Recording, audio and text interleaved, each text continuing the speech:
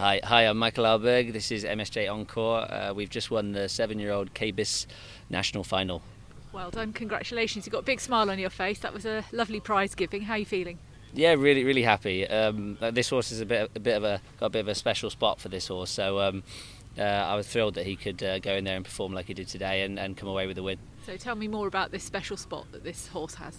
He's a bit of a dude, really. He's just always a horse that makes you smile when you ride him. He's a bit of a pleasure, you know. You get a lot of horses that take a lot of handling and maintenance and stuff like that, and he's just really nice. He's easygoing, but at the same time he's got that spark and good gaits, great trainability, and he's been a real pleasure to have. Yeah.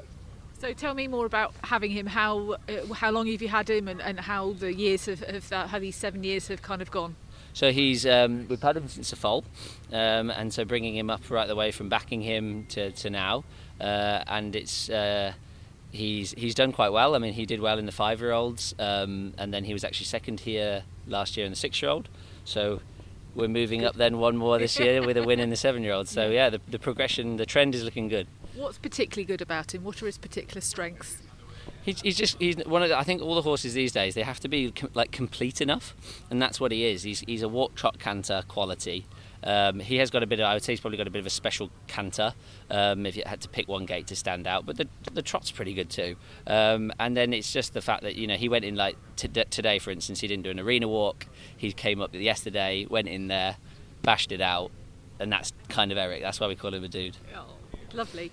Tell me more about, it's been a while since we've spoken, since we've seen you in many prize givings and things. You've been doing quite a lot behind the scenes and training and all that kind of stuff. Have you found a real pleasure for that in recent months and the last few years over COVID as well? Yeah, obviously everything changed a bit with COVID, but yeah, we've been sort of rebuilding our team. We've been doing a lot of breeding, so we have many horses now that are sort of from 4-year-olds up to, he's actually one of the oldest sort of sections of our breeding.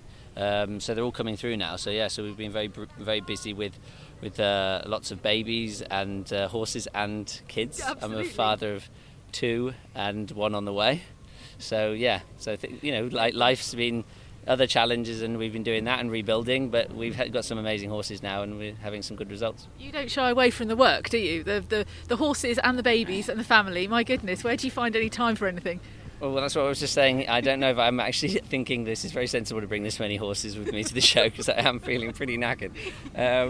And yeah, no, it's one of those things that we have a passion for horses and we have a passion for family. So yeah, the Alberg empire is increasing. Yeah. Well done for today. Thank you.